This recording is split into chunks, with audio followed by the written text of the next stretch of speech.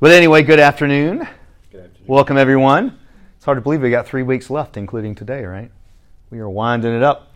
Let's open with a word of prayer, and then we'll get going.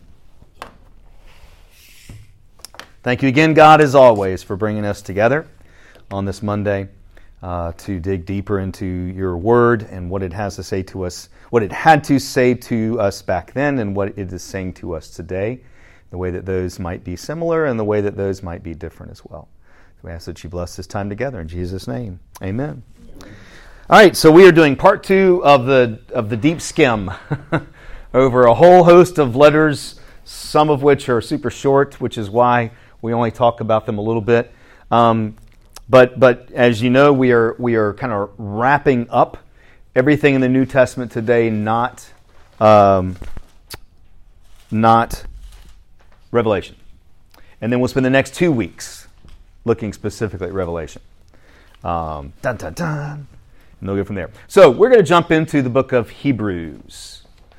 So if you've got a Bible, if you want to kind of go and open it like that, we are be doing some flipping around. Again, we're talking about, I think, 1, 2, 3, 4, 5, 6, 7, 8 letters in the next 55 minutes. So buckle up. All right, so as we talked about last time, it was very common for people in this era who were not named Paul to write letters and call themselves Paul, and that was perfectly fine and accepted. And these letters were often intended to encourage the faithful given whatever circumstances they might be in. Hebrews and the general epistles, which are the other ones we're going to talk about, are letters that were not addressed to individual churches, as are most of the letters that we have studied up to this point. But they were directed to the Christian community as a whole. So anyone who would want to read these letters kind of thing is what they were done. So the general epistles, sometimes you will see them called the Catholic epistles, are James, Jude, 1st and 2nd Peter, and 1st and 2nd, 3rd John. Now, the word Catholic, and I can't remember, I think we'll talk about this later today, but I'll just go ahead and say, anyone know what the word Catholic means? Universal. Exactly. So, for instance, when we say in Apostles' Creed, I believe in the Holy Ghost, the Holy Catholic Church, we're not pledging to the Pope. We are saying that the Church is universal. So that kind of the same meaning here. I beat myself to it. So James, Jude, and the Peters and the Johns we're going to talk about in a little bit, but we're going to first do a deep dive into the book of Hebrews. This letter is a little bit of a misnomer. It is really more of a sermon, a very long sermon, I might add. You would probably not want to sit and listen to this, somebody read this out, a sermon. And it's not addressed to anyone in particular. It was almost certainly not written by Paul, written by what one commentator, Harris, calls an accomplished stylist. So someone that knew how to use language and express. But the language, the words used are just vastly different from what the Apostle Paul indicated. Combines allegorical interpretations of the Hebrew Bible with Greek philosophy. So we are starting to see this, and we'll continue to see this as Christianity spreads beyond the Jewish world, if you will, into more Gentile areas that are influenced by Greek philosophy and Greek thinking. You will start finding people like Hebrews sort of taking the two and meshing them together. It's inevitable. Okay, it happens anywhere in our faith. We do that now. We've been doing that forever. Written for the Christian community at large, sometime between 65 and 100 CE. So, again, what other things are happening or being written around this time? Does anyone remember? Before apostles. Yep. Before Gospels were written. Paul's letters. The latter part of Paul's letters, some of the ones we talked about last week. So, just as sort of a context. I should have a diagram that has all the letters lined up. Might be helpful to see. The good old outline that we have here The bulk of the letter, as we're going to talk about, is the case that the writer's making about the superiority of Christ, and in particular, three things that Christ is superior over. And we'll go into more detail about that. We end up the letter, last couple of chapters, of kind of this keep the faith, stay strong. You're not the first one that's done this. Others have done it. You can do it too. And then things along the line of a letter, but not quite, of sort of blessings to be sent in general. Okay? All right. So, as I mentioned before, Hebrews is really approaching its perspective on things with a dualistic view. The writer was equally acquainted with Greek versions of the Hebrew Bible, so what we would call our Old Testament, and Greek philosophy. So the writer of Hebrews has a pretty solid understanding of some of the Old Testament concepts, and we'll see that a lot of names brought up, stories brought up, that kind of stuff. But the writer assumes a sort of a dualistic worldview that's very Platonic, Greek philosophy. This idea of the eternal realm up here, which is a spiritual realm, and then this sort of inferior world that's in constant flux and change.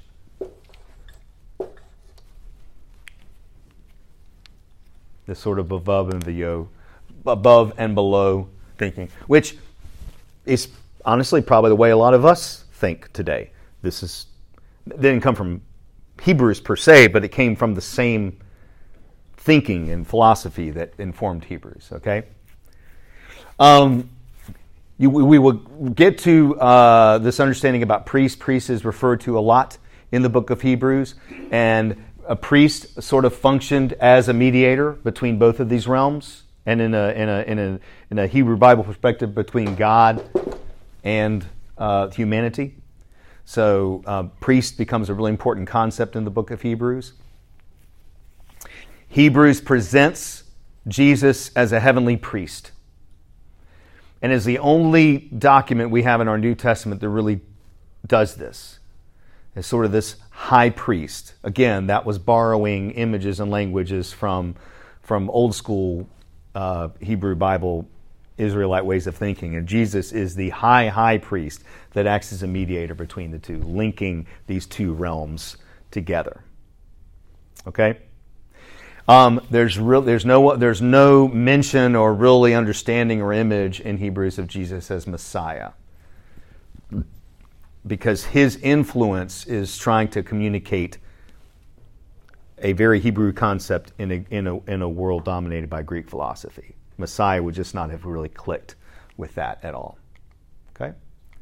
So, we have three examples of how we have three images that the writer of Hebrews lifts up to make the case for Christ's superiority. The first regards angels.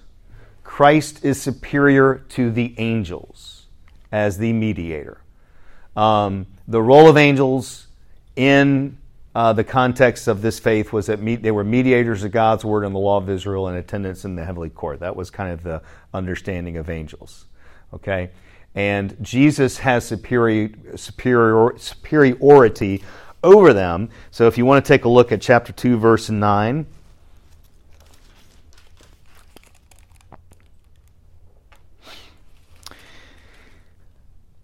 Hebrews chapter 2, verse 9, "But we do see Jesus, who for a little while was made lower than the angels, now crowned with glory and honor because of the suffering of death, so that by the grace of God he might taste death for everyone." What does that lowering of the angels sound like if you were in church yesterday? Does that anyone remember the passage that I preached on from Philippians about emptying himself out and kind of a thing? It's that same basic concept that in order for Jesus to be exalted, Jesus has to undo himself in a way. Made lower than the angels is how Hebrews tacks onto it. And what the writer of Hebrews does to support this is sort of gathers quote-unquote evidence from mostly the Psalms. And again, This goes back to the commentator, sort of an accomplished stylist was the way they described Hebrews.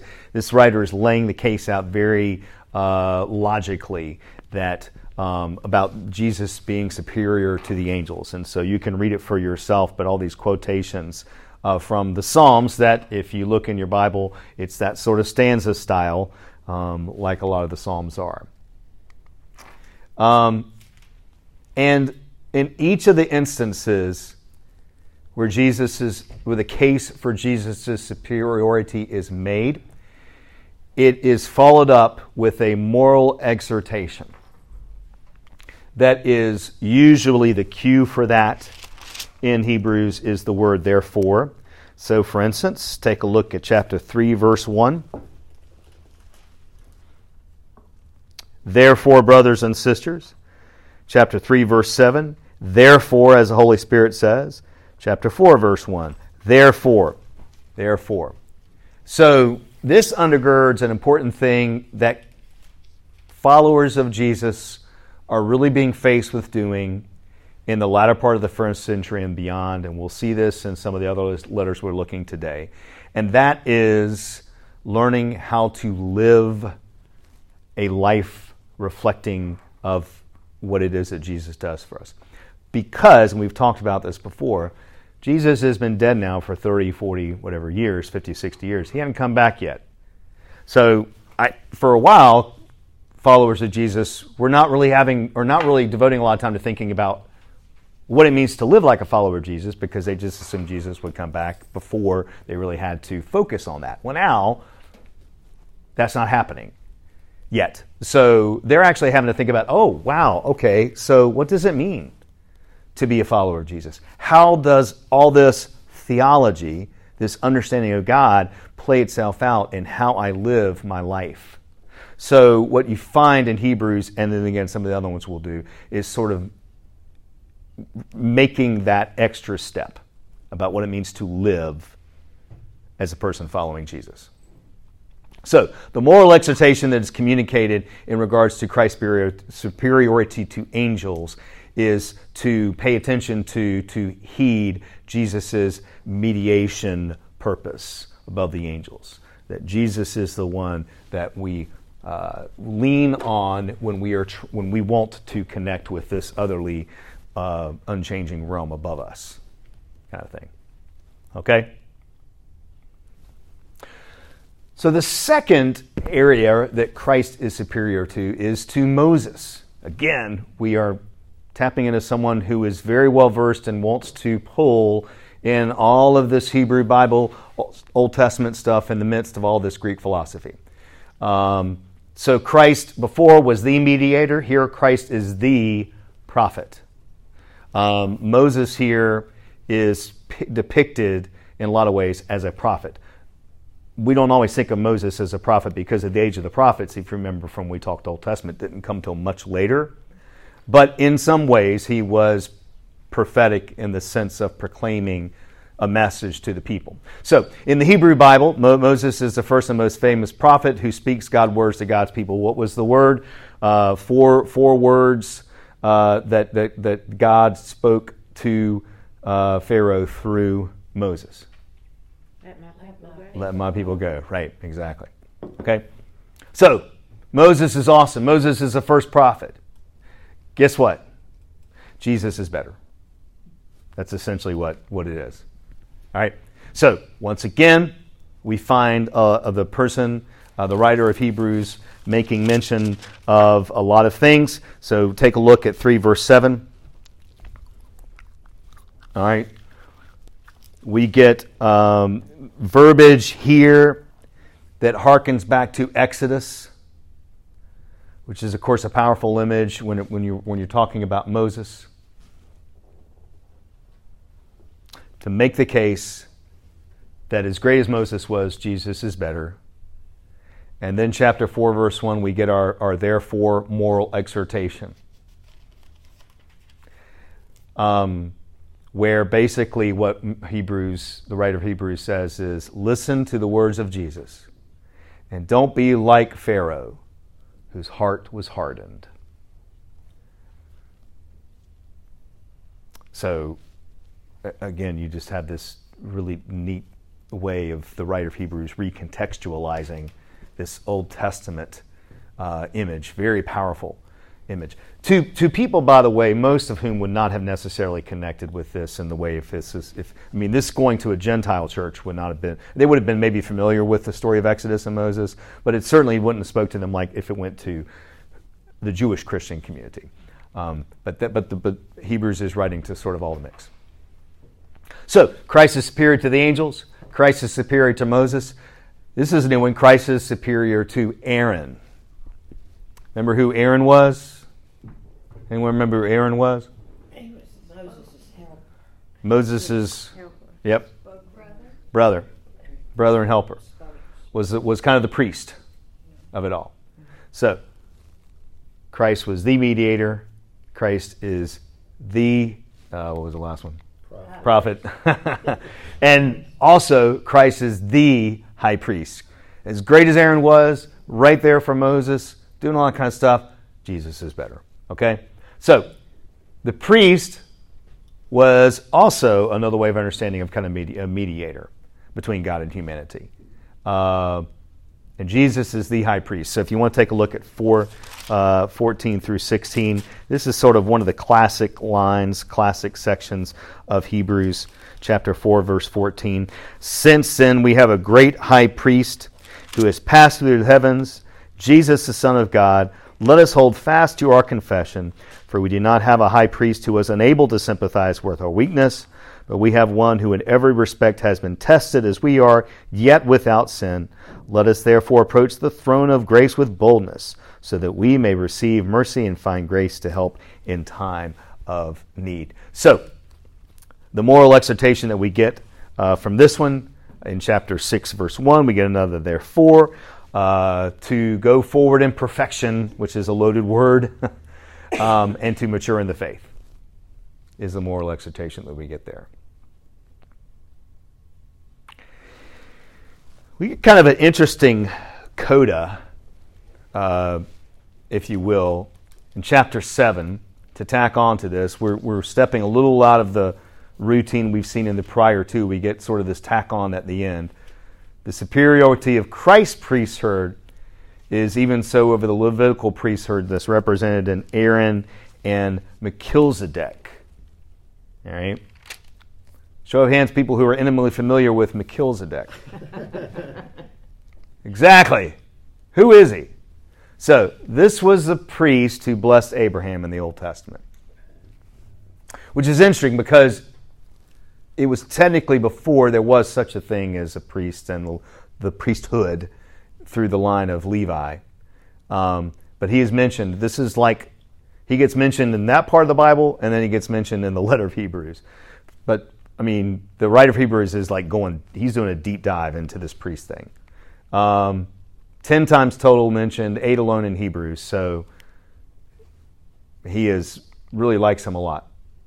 So the way that Hebrews uses him is he's kind of a representative figure, sort of sees him as, like it says here, the grandfather of all priests. All right?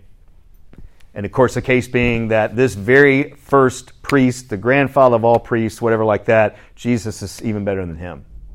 So it starts off with this thing about Aaron, and then the writer of Hebrews kind of slides Melchizedek in to just bring an exclamation point to what he's trying to say. Okay? So, superiority of Christ in 3 ways. I've laid the case out for each one, and then I'm going to tell you how that should impact the way that you live your life. So it's just very well thought out, very systematic way of kind of going through this. Okay? So the other part of Hebrews that gets a lot of airtime. It's this wonderful section. Turn to chapter 11, verse 1. We get this chronology of faith, is I remember we're reading what one commentator referred to it as, and I love that. And the point of this is to inspire followers of Jesus to keep the faith, quite literally, and to remind them that if they ever hit a rough patch, they're not the first one. they're not the first person to do so. So, chapter 11, verse 1. Now faith is the assurance of things hoped for, the conviction of things not seen. Indeed, by faith our ancestors received approval. By faith we understand that the worlds were prepared by the word of God, so that what is seen was made from things that are not visible. By faith Abel offered to God a more acceptable sacrifice than Canaan's. You go down to verse 5. By faith Enoch was taken up so that he did not experience death. Verse 7, by faith Noah. 8, by faith Abram. He spends a lot of time talking about Abraham. All the way to 23, by faith Moses was hidden by his parents for 3 months after his birth. In 29, the entire Israelite nation gets a shout out. By faith the people passed through the Red Sea. 31 is interesting. Why is 31 interesting? The walls of Jericho. By faith Rahab. 31. The prostitute, yeah, but what's even more impressive about that? She was of another nation. Correct. She was not Israelite. So think about this. A person not of faith gets a shout out for their faith. That's kind of nifty. And then 32, I love this. He says, there are so many other people I can't list them. And then he lists them. That's like when I say something like, my sermon's really short today, I just got to say this, and then 10 minutes later I'm done talking. So, you go all the way over to verse 12, chapter 12, verse 1. Therefore, since we are surrounded by so great a cloud of witnesses, what a beautiful image. Let us also lay aside every weight and the sin that clings so closely, and let us run with perseverance the race that is set before us, looking to Jesus, the pioneer and perfecter of our faith. What an interesting way of explaining Jesus. Who for the sake of the joy that was set before him endured the cross, disregarding its shame, and has taken his seat at the right hand of the throne of God. So, we get this big, long who's who of the Hebrew Bible, and this sort of formulaic presentation by faith, and then whatever the name is, and then their story of what it was they did. And, you list all these kind of people here, mostly men, but as indicated before, you do get a shout out from Rahab, who again was not an Israelite. And then, not surprisingly, a therefore. Therefore, here's what this means for how you live your life as a follower of Jesus. Run the race. Persevere. Stick to it. Don't give up. That kind of thing. Which is really marvelous because the writer is tying the reader or the readers into making them feel a part of something that long precedes them. I mean, they are a part of this team, if you want to look at it that way, right? They belong somewhere.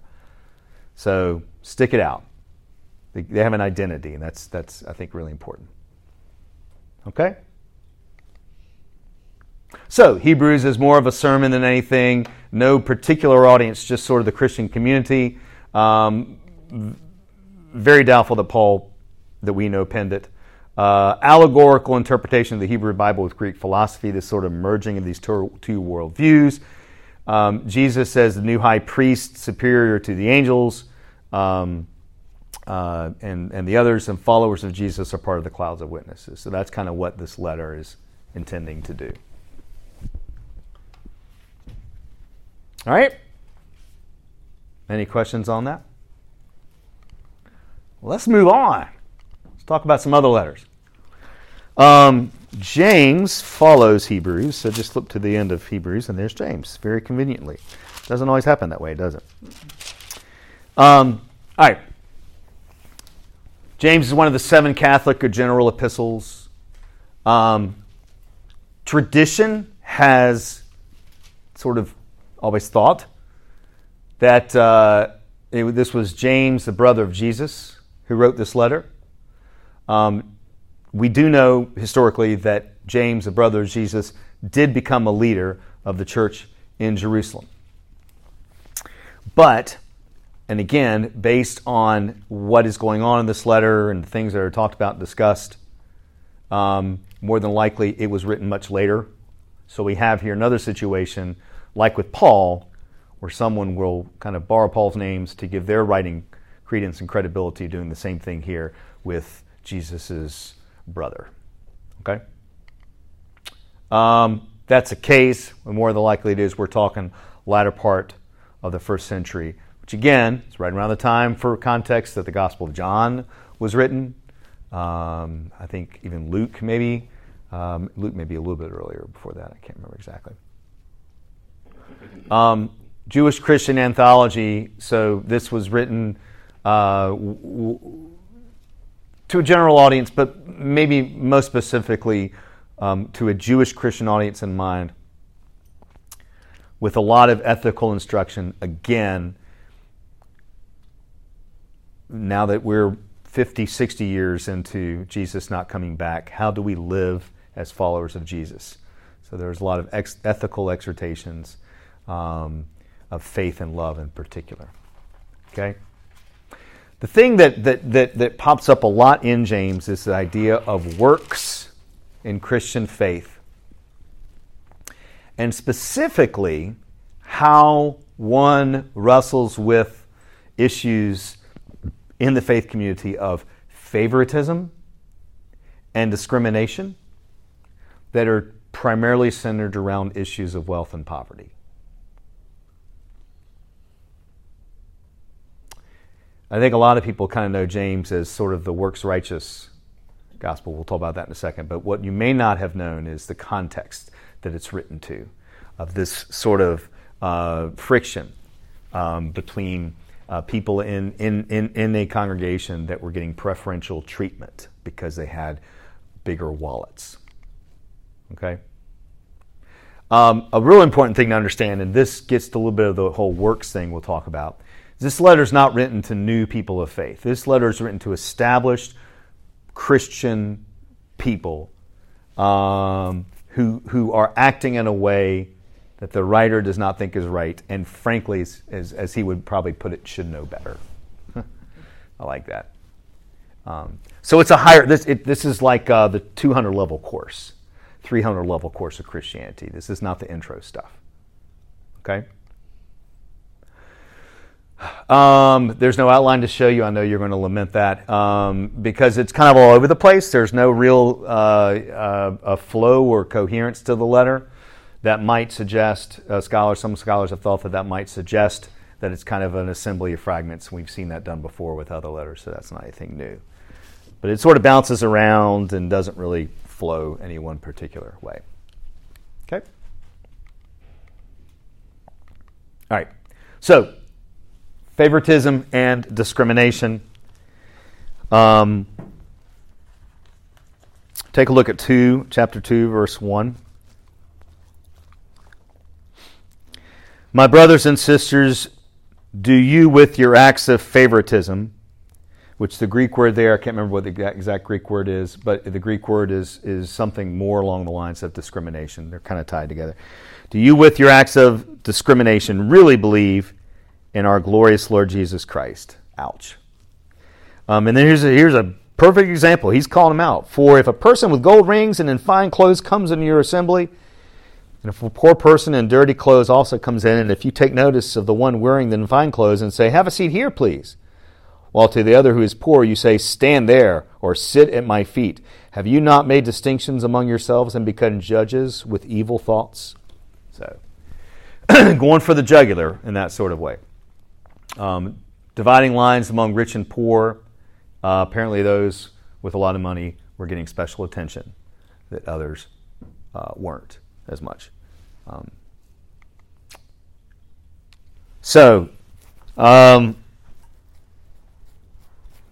In verse 5b, following that, what we just read, listen, my beloved brothers and sisters, has not God chosen the poor in the world to be rich in faith and to be heirs of the kingdom that he has promised to those who love him? Anyone remember what gospel does that ring a bell in any particular gospel, going back to the Gospels?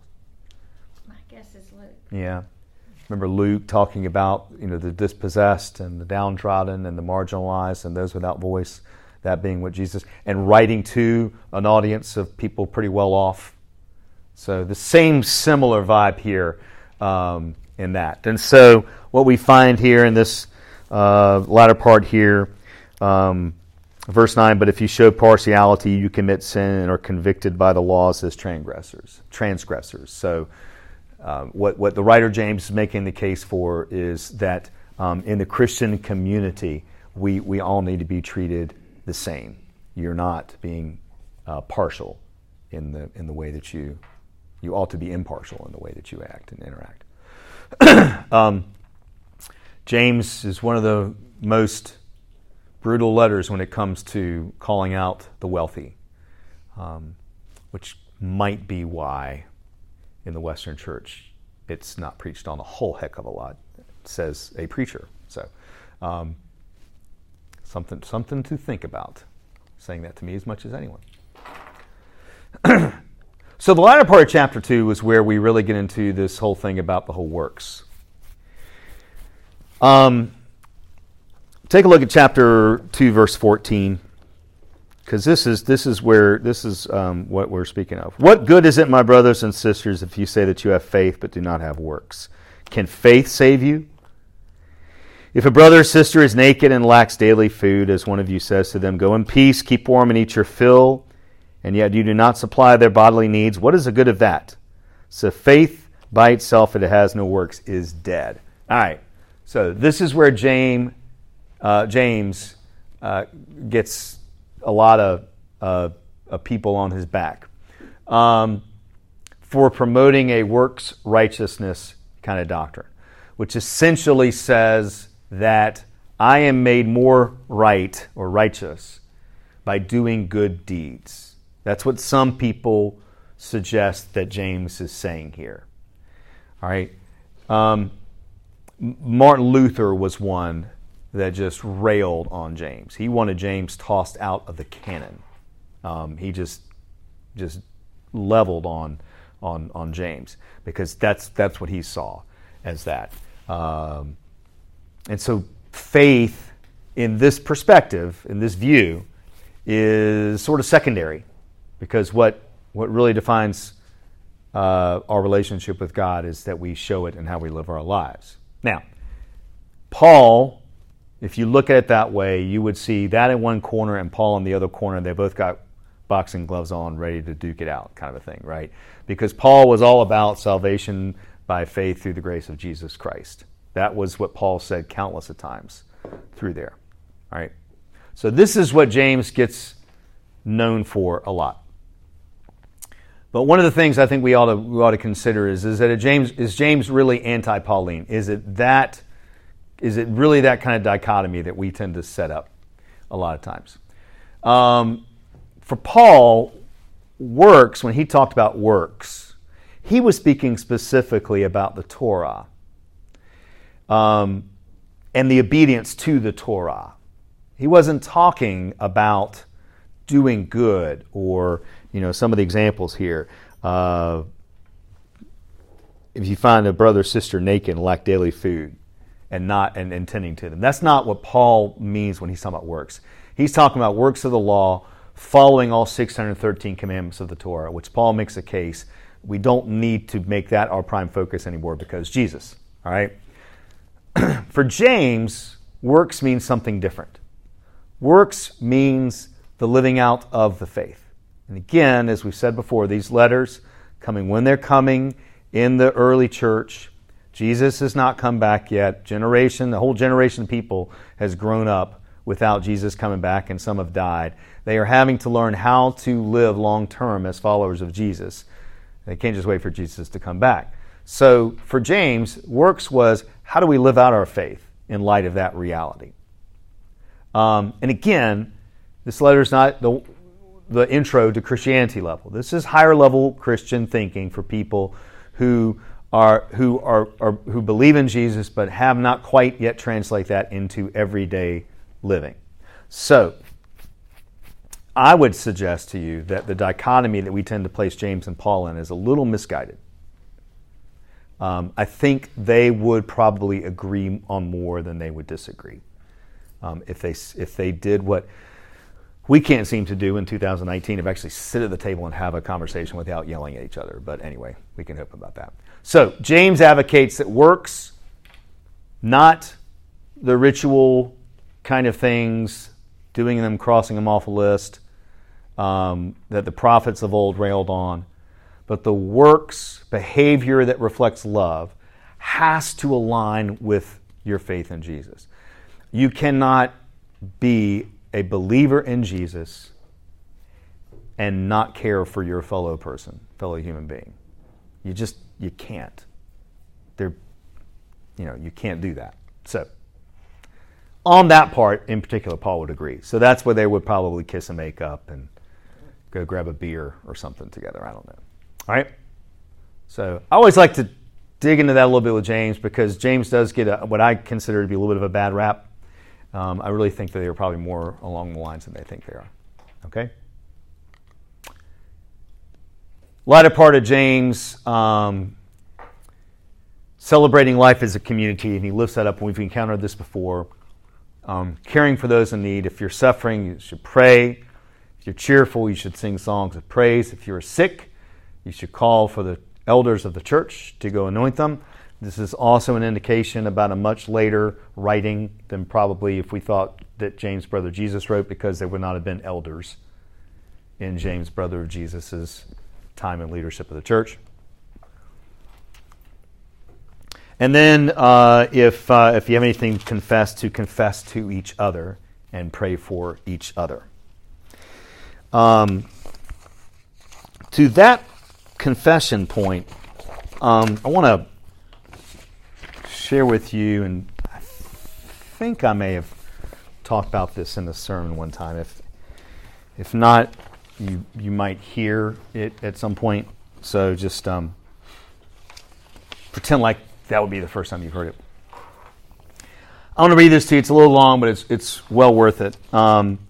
This is a book that came out in the late 90s, Blue Like Jazz by Don Miller, who's sort of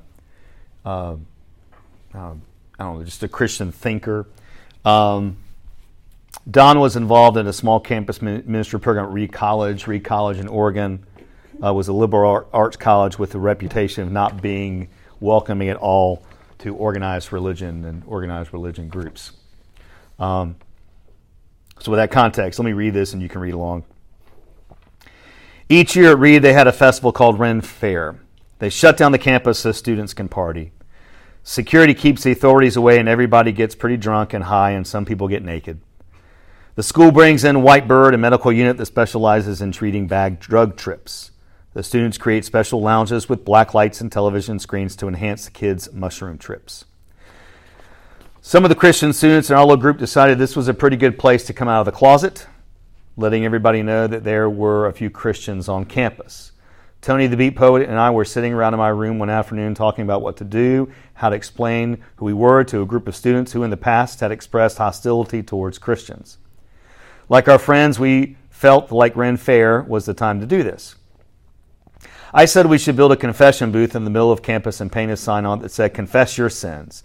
I said this because I knew a lot of people would be sinning, and Christian spirituality begins by confessing our sins and repenting. I also said it as a joke. But Tony thought it was brilliant. He sat there on my couch with his mind in the clouds, and he was scaring me because for a second, then for a minute, I actually believed he wanted to do it. "We are not going to do this," I told him. "Oh, we are, Don. We certainly are. We are going to build a confession booth." We met in Commons, Penny, Nadine, Mitch, Ivan, Tony, and myself. Tony said I had an idea. They looked at me. I told him I had a stupid idea that we couldn't do without getting attacked. They leaned in. I told them that we should build a confession booth in the middle of campus and paint a sign on it that said, "Confess your sins." Penny put her hands over her mouth. Ivan laughed. Nadine smiled. "They very well may burn it down," she said. "Okay, you guys," Tony gathered everyone's attention. "Here's the catch." He leaned in a little and collected his thoughts. "We are not actually going to accept confessions." We all looked at him in confusion. He continued, "We are going to confess to them. We are going to confess that as followers of Jesus, we have not been very loving, we have been bitter, and for that we are sorry. We will apologize for the crusades. We will apologize for those televangelists who steal people's money. We will apologize for neglecting the poor and the lonely. We will ask them to forgive us, and we will tell them that in our selfishness, we have misrepresented to Jesus on this campus. We will tell people who come into the booth that Jesus loves them. All of us sat in silence because it was obvious that something beautiful and true had hit the table with a thud. We all thought it was a great idea, and we could see it in each other's eyes. It would feel so good to apologize for the Crusades, for Columbus, and the genocide he committed in the Bahamas in the name of God. Apologize for the missionaries who landed in Mexico and came up through the West slaughtering Indians in the name of Christ. I wanted so desperately to say that none of this was Jesus, and I wanted to desperately to apologize for the many ways I had misrepresented the Lord. I could feel that I had betrayed the Lord by judging, by not being willing to love the people he had loved, and only giving lip service to issues of human rights. So we set to work on the confession booth throughout the beginning of Ren Fair, and people looked at us over the first couple of days with both curiosity and amusement. The further along we got on the booth, though, the more I began to wonder if our idea was such a hot one. As we began to put the finishing touches on it, I was in the process of telling Tony that I didn't want to do this. And then someone opened up the curtain and walked in, saying they were our first customer. "What's up, man?" Duder sat himself on the chair with a smile on his face. He said his name was Jake. I shook his hand because I didn't know what to do, really.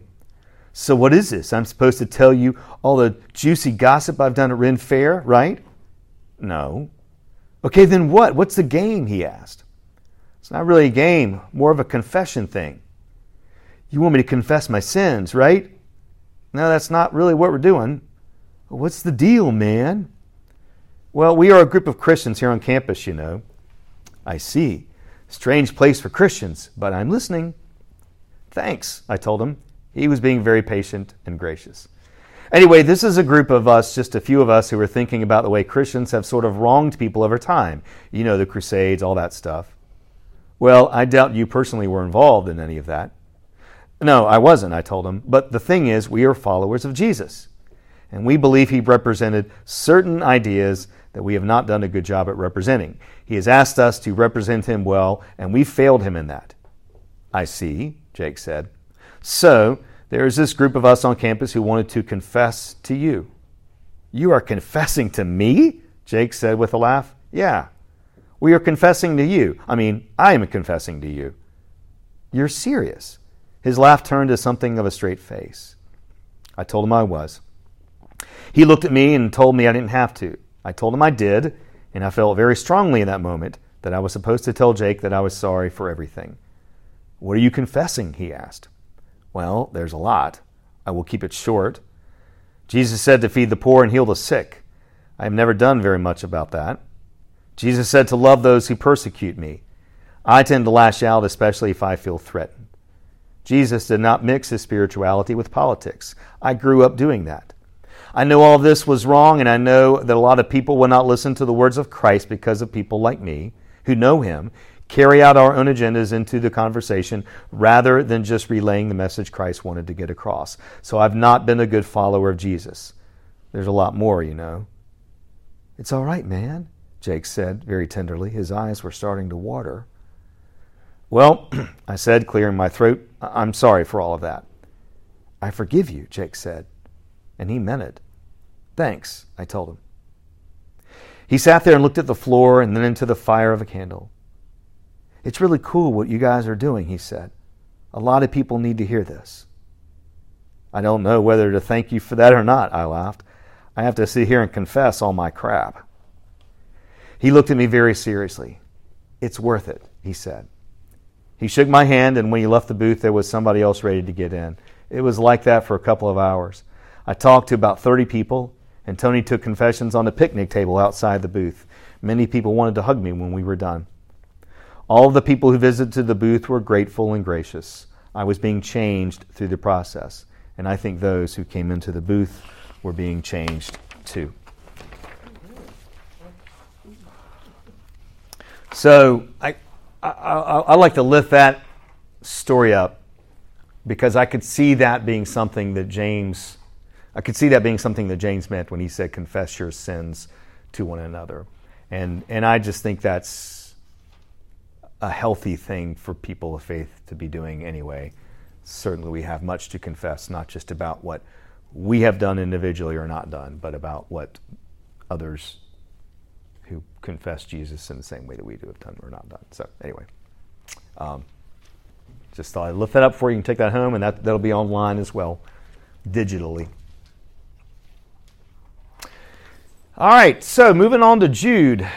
Jude is the subject of a very well-known Beatles song. Also, it is a very short letter in the New Testament. Really don't know where this thing lands as far as when it was written. Late 1st century, early 2nd century is our best guess.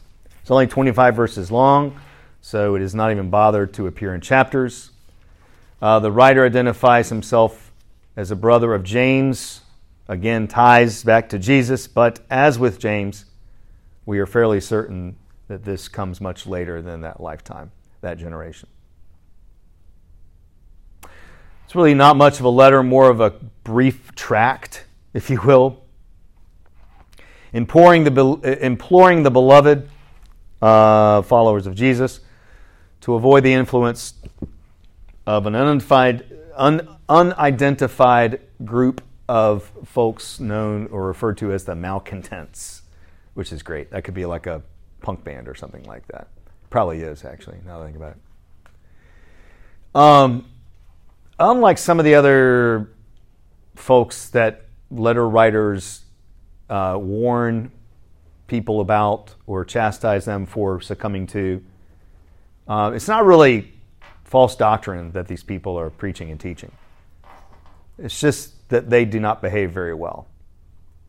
So here are some of the behaviors that are mentioned. Fairly specific. Licentiousness is just a great verb. Defile the flesh, reject authority, slander the glorious ones, grumblers, indulge in their own lusts, and bombastic in speech. I just listed a few. So, the writer of Jude is basically calling these folks out, and for these reasons that he lists very well.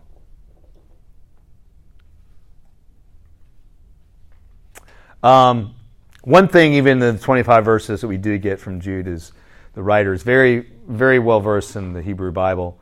So some of the images that we find are a few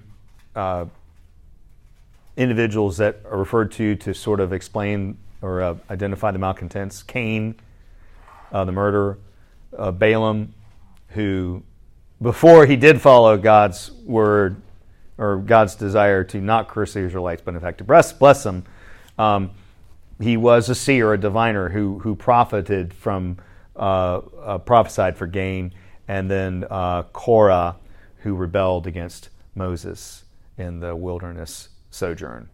That in the Ten Commandments movie with Charlton Heston, who was the guy that plays Korah? He was that little guy.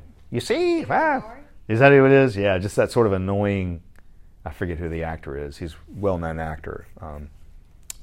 Yeah, they cast that one well. So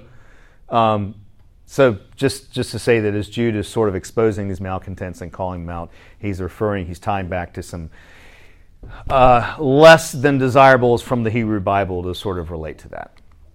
Okay. Another thing we find here, we also found in Hebrews, incidentally, is this character Enoch. And in Jude, we find just a couple of verses midway through from this book, First Enoch. Now, you might recall from our Old Testament class, we spent a little bit of time, like a very little bit of time, talking about the apocalyptic books. And this First Enoch is one of them. That is not in our canon, it is in the Catholic Bible.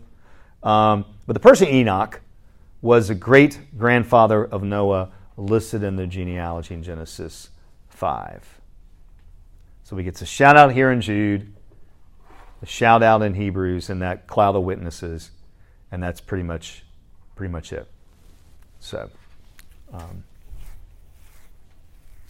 it is interesting that these writings that are written more towards a very general audience are tying back to something that gets very little press time in what we would consider the Old Testament. But you can see how the connections are expanding.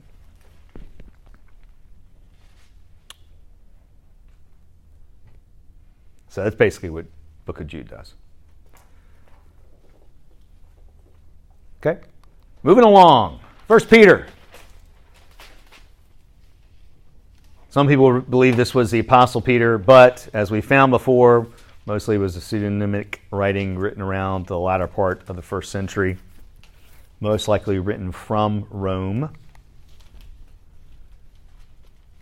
It was written to a Christian community that was undergoing trials that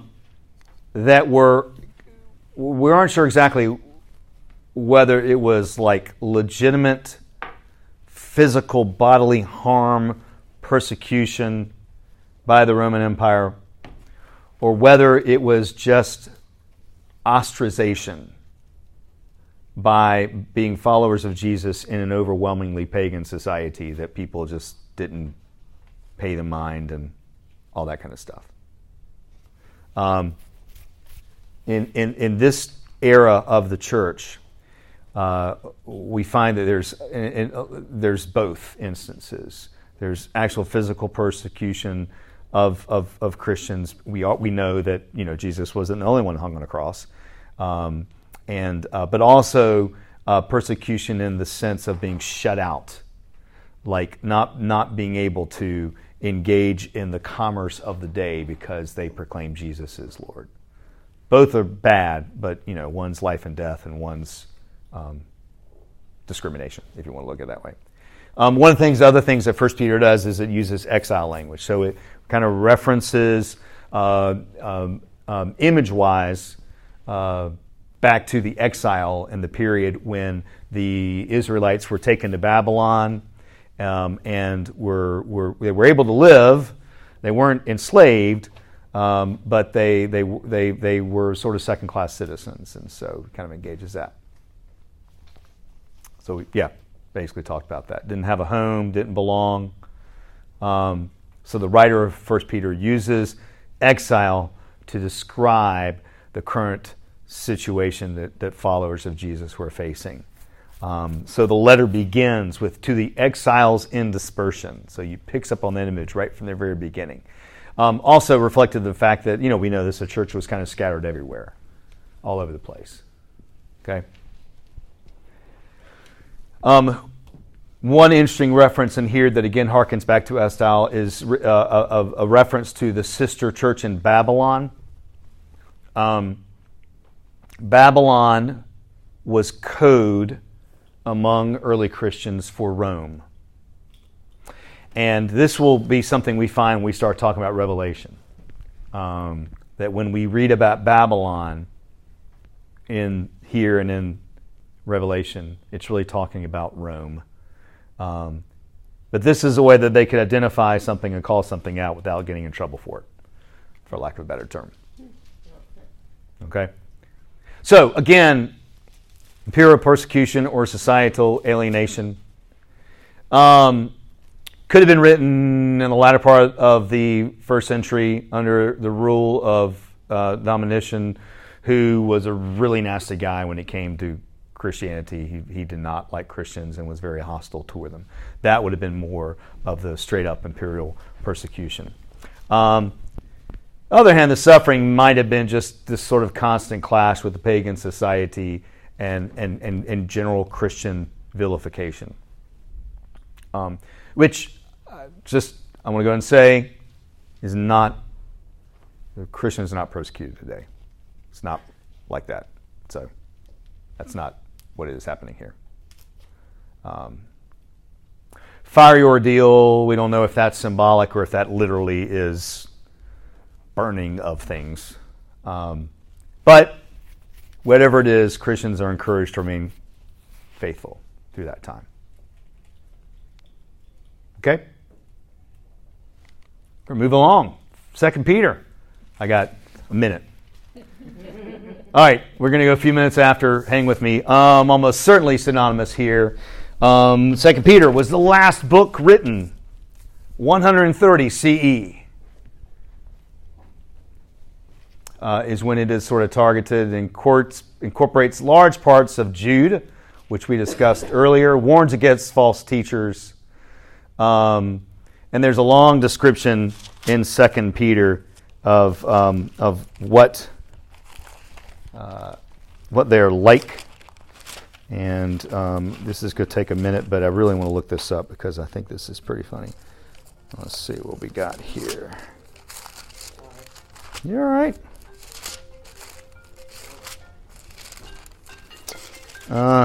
Shoot.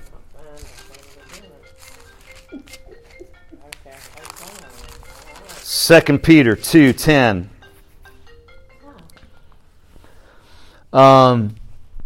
Especially those who indulge their flesh in depraved lust and who despise authority.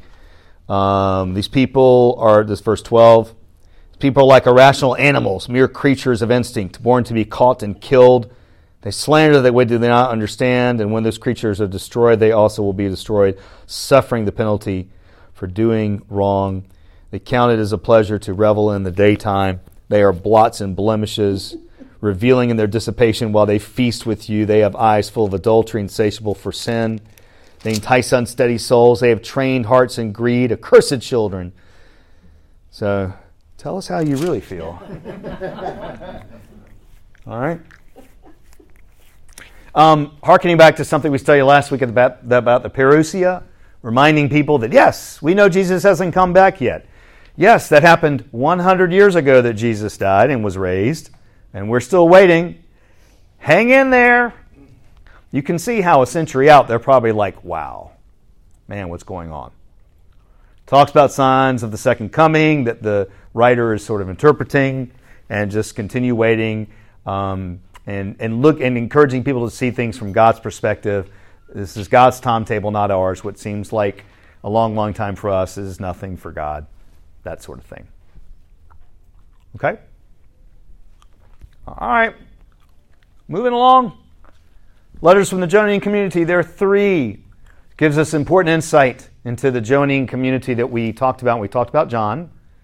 So around the turn of the century, these sort of Christians that took Greek philosophy and understanding and merged it with Christianity. Most scholars think that the same people read all 3 of these letters and that it was not the writer, the Apostle John, or the writer of the Gospel. Early part of the 2nd century is when they're kind of dated. 1 John. Let's see if there's anything you want to... evokes very similar images to the Gospel of John as far as light, darkness, and love. Again, those are recurring themes that we found in the Gospel. We find those reiterated here. It's written as a sermon against people who used to be part of the community who had removed themselves from the community, and it's written against them. Which, I always laugh when I hear that, because it's kind of like, I don't know that that's the most effective way to get them back. But maybe that wasn't their intent. That probably wasn't their intent. 2 themes that 1 John is really talking about is the importance of Jesus in the flesh. These secessionists were heavily influenced by Gnostic thinking, which was an understanding of Jesus as mostly spirit. All right?